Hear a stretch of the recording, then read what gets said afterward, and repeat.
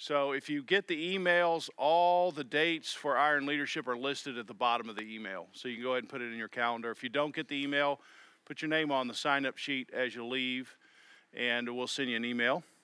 And if you want text reminders, then you use the flock note there that's on the video.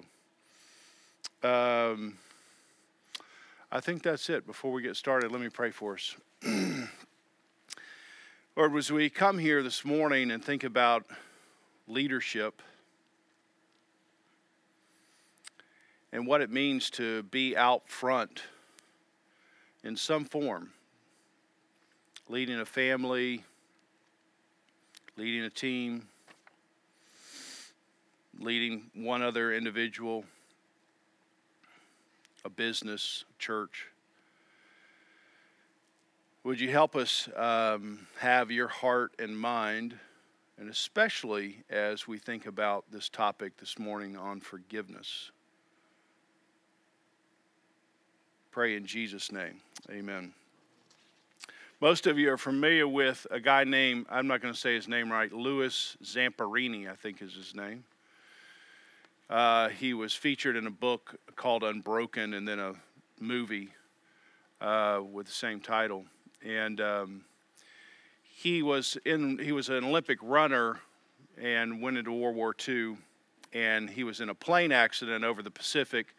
And 11 guys were in the plane. 3 guys survived. He was one of the 3. And he was on a raft from the plane. I think it was for 47 days. It's hard to imagine being on a raft in the Pacific for that long. And he actually washed ashore, as you can imagine, if you can imagine, into a Japanese territory. So he crashes his plane. He's on a raft for 47 days, and he washes ashore basically into a POW camp. And he spends 2 years in the POW camp, 43 to 45, and then he's released. And he really has, when you read, I haven't seen the whole movie, but when you read the book, which is really excellent, it's just horrible. It's really difficult to read and imagine. And one particular guard there was nicknamed the Bird. Very cruel, very sadistic in his punishment of Lewis particularly, but others. And Lewis comes back and has a redemptive story. He goes to a Billy Graham crusade, gets saved, talks about how that changes his heart and then changes his heart towards other people. And so in this little biography clip, it talks about what happened to him and how he had to deal with forgiveness. So let's watch this and we'll talk about it from Matthew 18. He went through some terrible years where he was destroying his marriage, but Louis was saved by his wife's insistence that he go to see a sermon by Billy Graham, who at that time was a very young man, not very well known, but he was speaking in Los Angeles. Louis didn't want to go, but his wife was going to leave him. And he agreed on that basis to go see him speak. And he sat in the back of the audience and he was unhappy and he was sullen. But Graham spoke of things that resonated with Louis, with his experience about how God reaches into people's lives and helps them get through things that seem unsurvivable. I think all the prisoners had basically made the same prayer: get me home alive to my family, God, and I'll seek you, I'll serve you. And you make promises while you're under a dire situation. But how many of them keep their promise? I didn't. And so my life fell apart.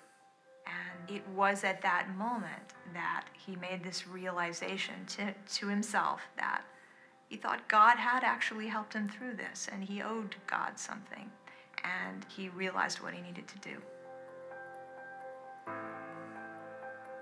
So I went forward in the meeting and made my confession of faith in Christ, and I couldn't believe what happened.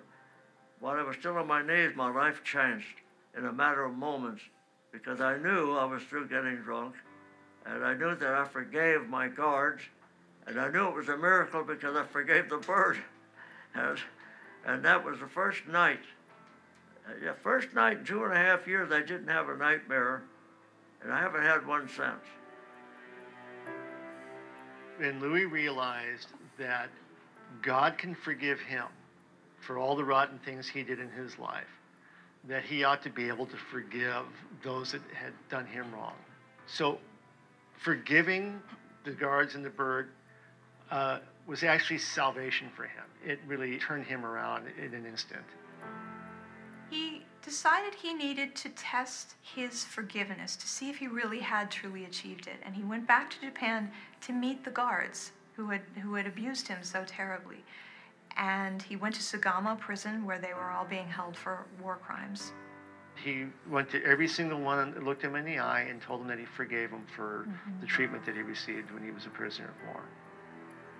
He felt no animosity.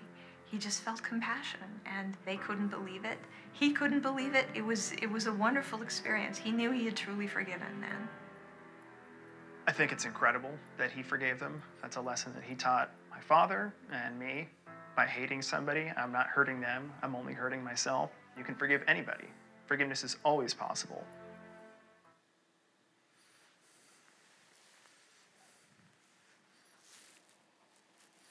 I don't know how you would feel about that. I mean, what's incredible is you think, I don't know if I could do that, right? I confessed my own sin and began to forgive the prison guards, even the bird. See, something had to happen inside of him. There had to be a realization about himself with the Lord before anything could happen between him and someone else. One of his son says forgiveness for him was salvation. It turned him around. It turned him around away from himself towards the Lord, and then turned him around towards other people. You know, he said, I knew it happened because I forgave the bird, and then he went home and the first time he didn't have a nightmare. Because something was turning around. And he felt like it was necessary to go meet the guards face to face. And he knew he was having forgiveness because when he looked at him, he felt compassion. Those are all key components of forgiveness. And Jesus talks about it in this parable of Matthew 18. So let's look at it together, and then we'll make some comments, and you'll have some time to talk about it. Peter comes up to Jesus and says, Lord, how often should we forgive our brothers? So like 7 times? And I think Peter's looking for a medal, like that's a lot. And then Jesus says, hey, I don't say to you 7 times, but 70 times 7. In other words, just an endless number of times. And then to give Peter a picture and the rest of the disciples, he tells this parable about the kingdom of heaven.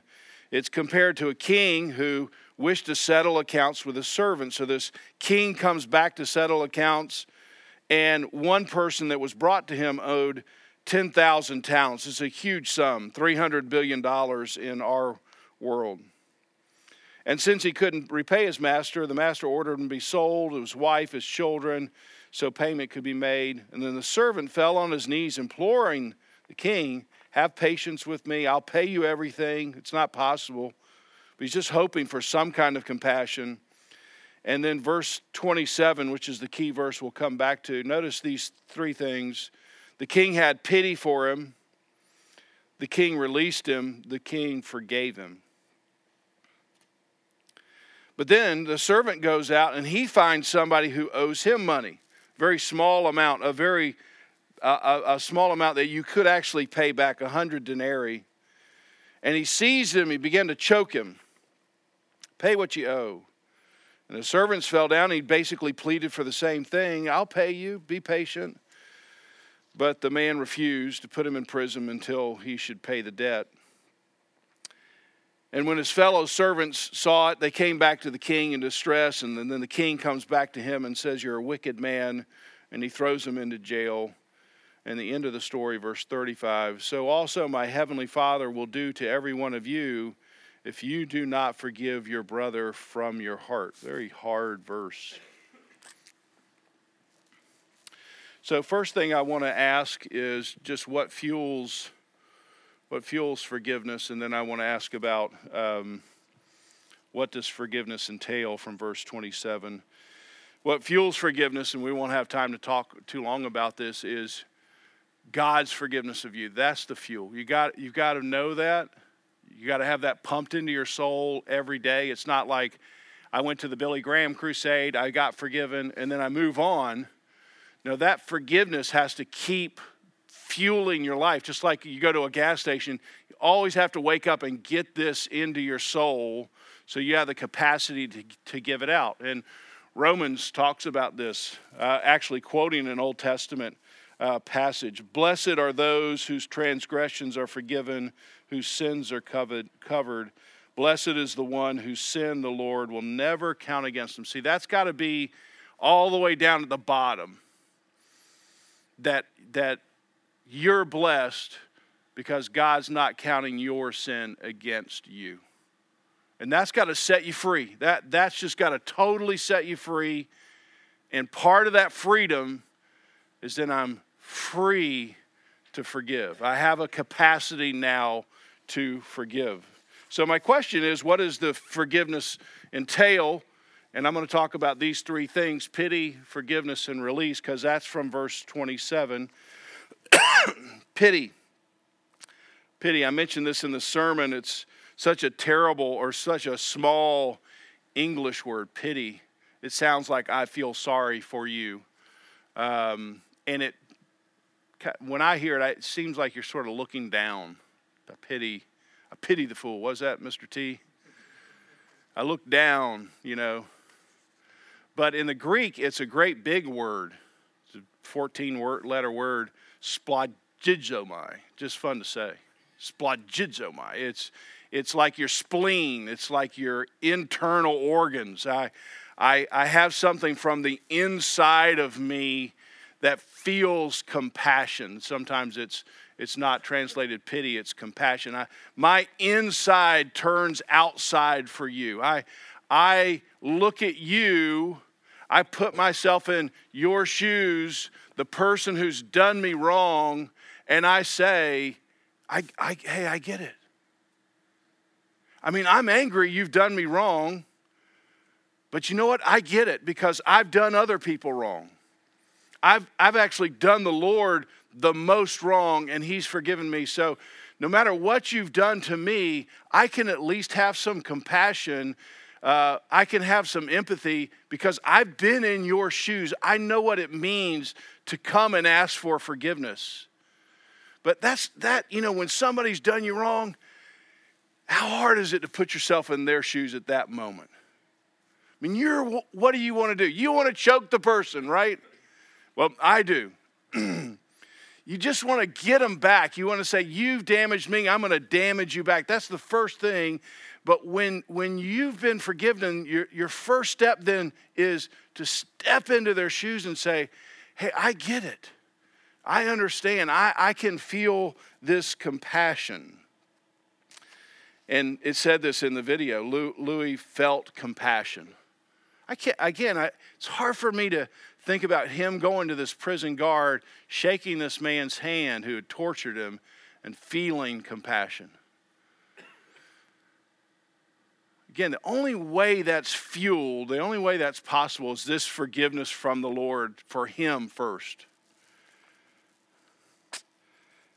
Frederick Buechner, great Christian writer, says this: of the 7 deadly sins, anger, I'm going to choke somebody, is the most fun.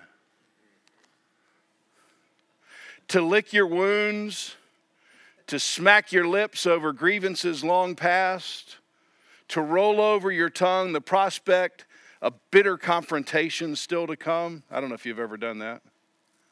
To savor to the last toothsome morsel both the pain that you are given and the pain that you are giving back. In many ways, it's a great feast fit for a king.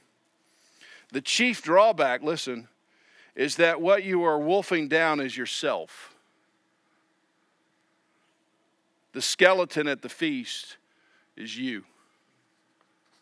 That's exactly what he said in the video. It's eating him up. Not being able to forgive, holding this in, this anger or bitterness or unforgiveness, feels good for a little while. It feels like you're right, you're justified, and you may not physically choke the person, but you replay the tape and you say all the right things just at the right time with the right tone, and it tastes good, but you're devouring yourself. So one thing that forgiveness entails is to move away from that and have compassion. Second thing, I forgive. Again, all this is coming from one verse in verse 27. Forgiveness means you don't pay. God doesn't make us pay. That's the great thing about grace. You don't pay. He paid it all. Jesus paid it all. Now you have to change the direction of your life, but you don't have to pay. He paid everything. He doesn't say, I paid most of it, and Paul, you owe me 1% or 10%. No, he paid all of it.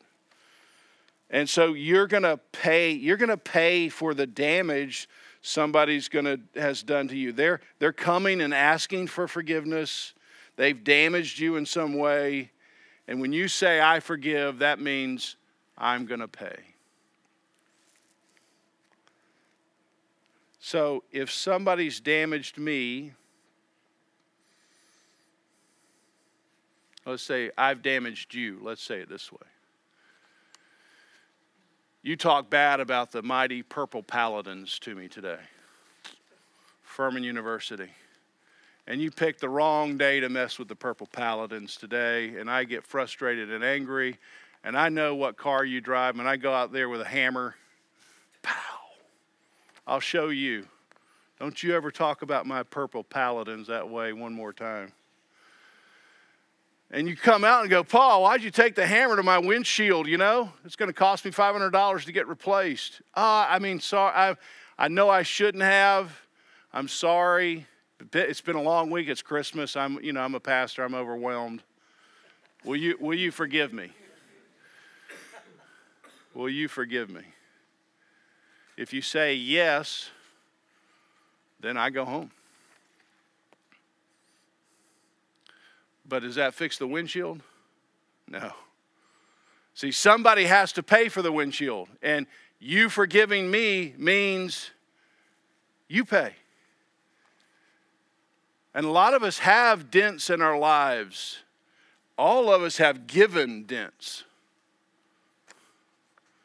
And you're asking for forgiveness, and what you're saying is, would you pay for the emotional damage that I've caused you?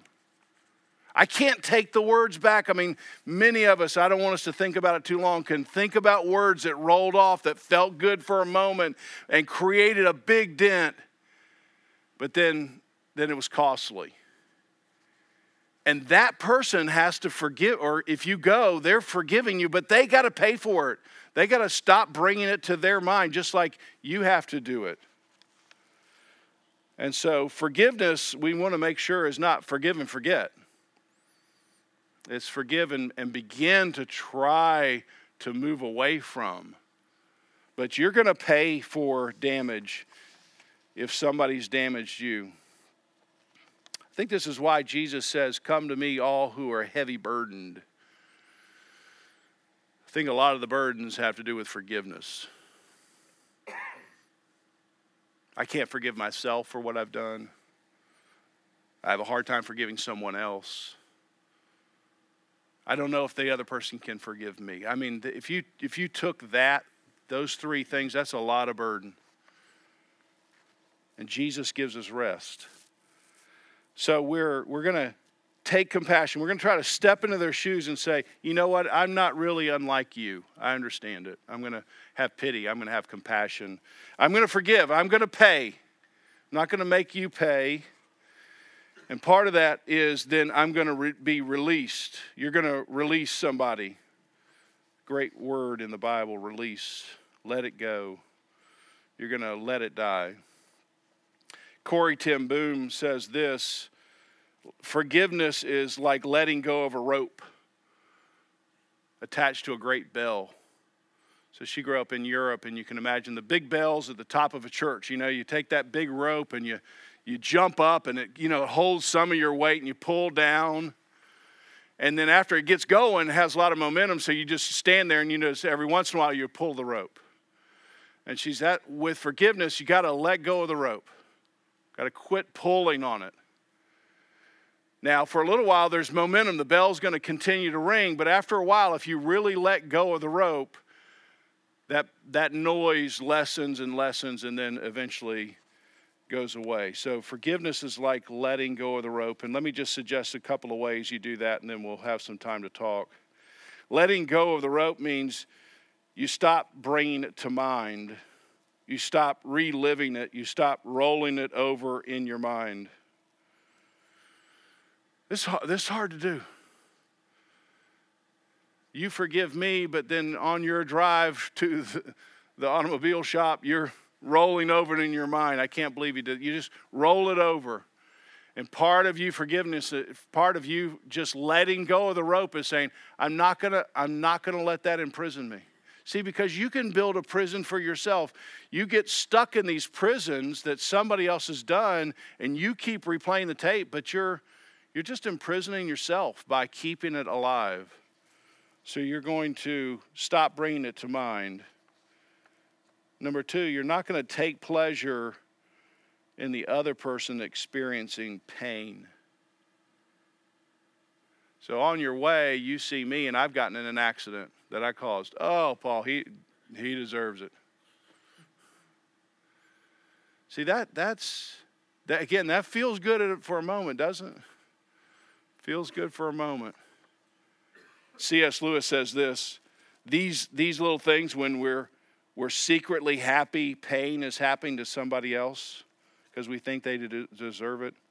These are the little marks or twists on the inside of your soul, which in the long run turn you into a hellish creature. Turn you into somebody who wants to choke everybody. I've met a few people like that. They're angry. They're just angry. And they have these little marks on their soul. And I'm not saying they don't have reasons because they've had big dents to them, but the problem is they've turned into this hellish creature. And he goes on to say, this doesn't mean feeling fond of the person. We're not talking about that. It doesn't mean saying they're nice when they're not. But it does mean wishing they're good, that they may in this world or another one day be cured. So I'm not going to pretend. I'm not going to say the person's a nice person if they're not a nice person. It's just I'm going to hope for their good. I realize that they're an evil person right now, but I'm hoping God could somehow change their heart. I'm hoping for their good. That's part of letting go of the rope. And then I'm not going to keep giving it oxygen by bringing it up in conversation. So everybody here who's married, which is quite a few of us, you're not keeping a list. When you say, hey, honey, I forgive you for that, you may not forget ever, but you're not going to bring it back up in the conversation. Or else you're making her pay. See that? So a year goes by, and I'm just keeping a little mental tally. So when she does something, hey, yeah, remember March? Can you remember August? Can you remember December? Yeah, well, okay. I'm making you pay. Wonder how good you are at that. A guy who runs, actually worked for International Paper for a while, forest ranger. He says, Paul, when you have a forest fire, you have a fire that's above ground and below ground because there's a lot of organic material in the ground. And they're burning more or less sort of simultaneously. And you can put out the fire that you see, the trees that are burning. But there could still be, and most likely in a forest fire that's underneath the ground. And if you're not careful, if you don't manage that, then it can just continue to burn. You don't see it, but then it pops up, half a mile away, and then you got another forest fire. He said, so really what you need is you need to the best thing would be a soaking rain. You know, you got to flood the field so it gets all the way down and puts it out. And I wonder if any of you have just got that. I've put out the visible fire, but underneath I've got another fire. That, you know, nobody sees until something happens and then boom, just it lights up. Letting go of the rope. Letting go of the rope. 2 more comments here. Forgiveness doesn't mean there are no consequences. That's an important thing. I can forgive somebody and then put up a barrier to say, hey, we can't have that anymore. In the sermon I said if I found a staff person stealing from the church, I'd be doing 2 things at the same time. I'd be working on forgiving them and working on firing them. Those 2 things can go together. They're not exclusive to one to another. Especially you think about abusive situations. You know, you're going to forgive the person and then let them back in your room, your house. No, you're not going to.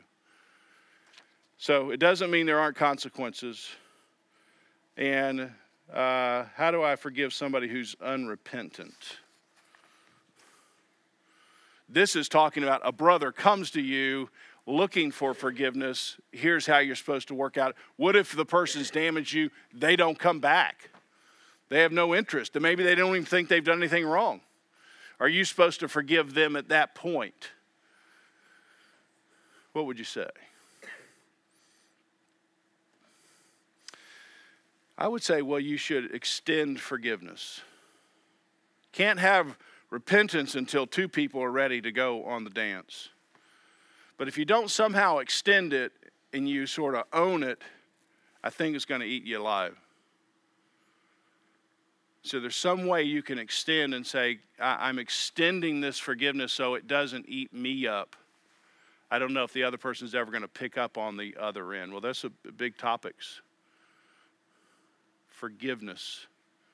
Here's my first question I want you to ask in your group.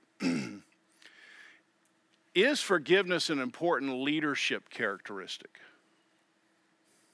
See, we're here looking at Jesus, and he's teaching his disciples this specific lesson. Peter is going to be the leader of the church.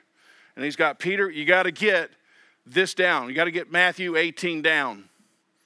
And I'm going to tell you, and then I'm going to demonstrate it in a story so you don't forget. But do you think it's a critical leadership characteristic for your ability to forgive? Why or why not? That's the first question. And then the second question, forgiveness in you.